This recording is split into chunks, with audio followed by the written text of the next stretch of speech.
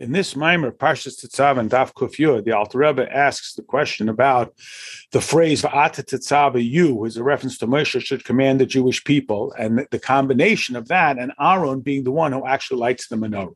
So we explained that Aaron is described as the escort of the queen, that just as an escort allows a person who is otherwise, at least in their own mind, unwarranted to enter, should be brought along, like a shy bride who is brought to her groom. So too, Aaron brings this world, which is naturally, seemingly undeserving of being close with the infinity of Hashem, and he elevates it with the concept that we know as birurim. And Aaron elevates it and brings it up. And this is indicated in the instruction of Bahaloischa es haneres, that the menorah stands outside the curtain. Behind the curtain is the Kodesh HaKadoshim, the Aron HaEdus, the Ark of Testimony, the Luchais, representing sort of Atzmis. And Aaron is instructed to be outside and to bring that closer to him. Moshe Rabbeinu is called the Shushvina Damalka, the escort of the king, and he brings the king to the people. And the Alter Rebbe quotes an odd statement in a Mishnah in Horius that says that eating olives will cause a person to forget 70 years of Torah study. Eating olive oil will allow the person to remember 70 years of Torah study.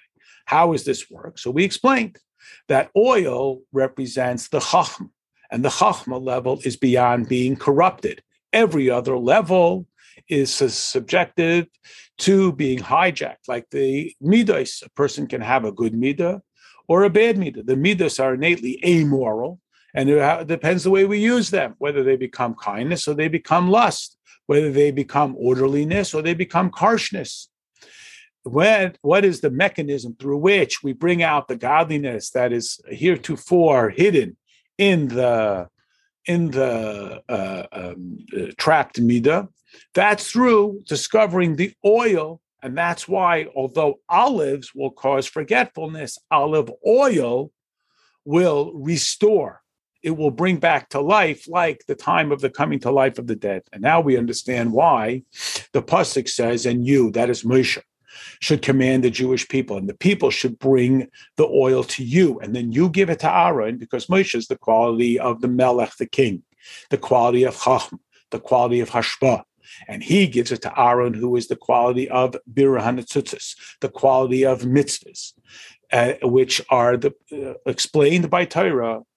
And through Moshe giving Aaron the oil, Aaron is able to elevate it so that that oil becomes completely subsumed in the fire, which represents the discovery of Kedusha in the Shviras HaKelim, in the consequential fallout from the overwhelming godliness, to the point that the godliness was not evident in the physical world.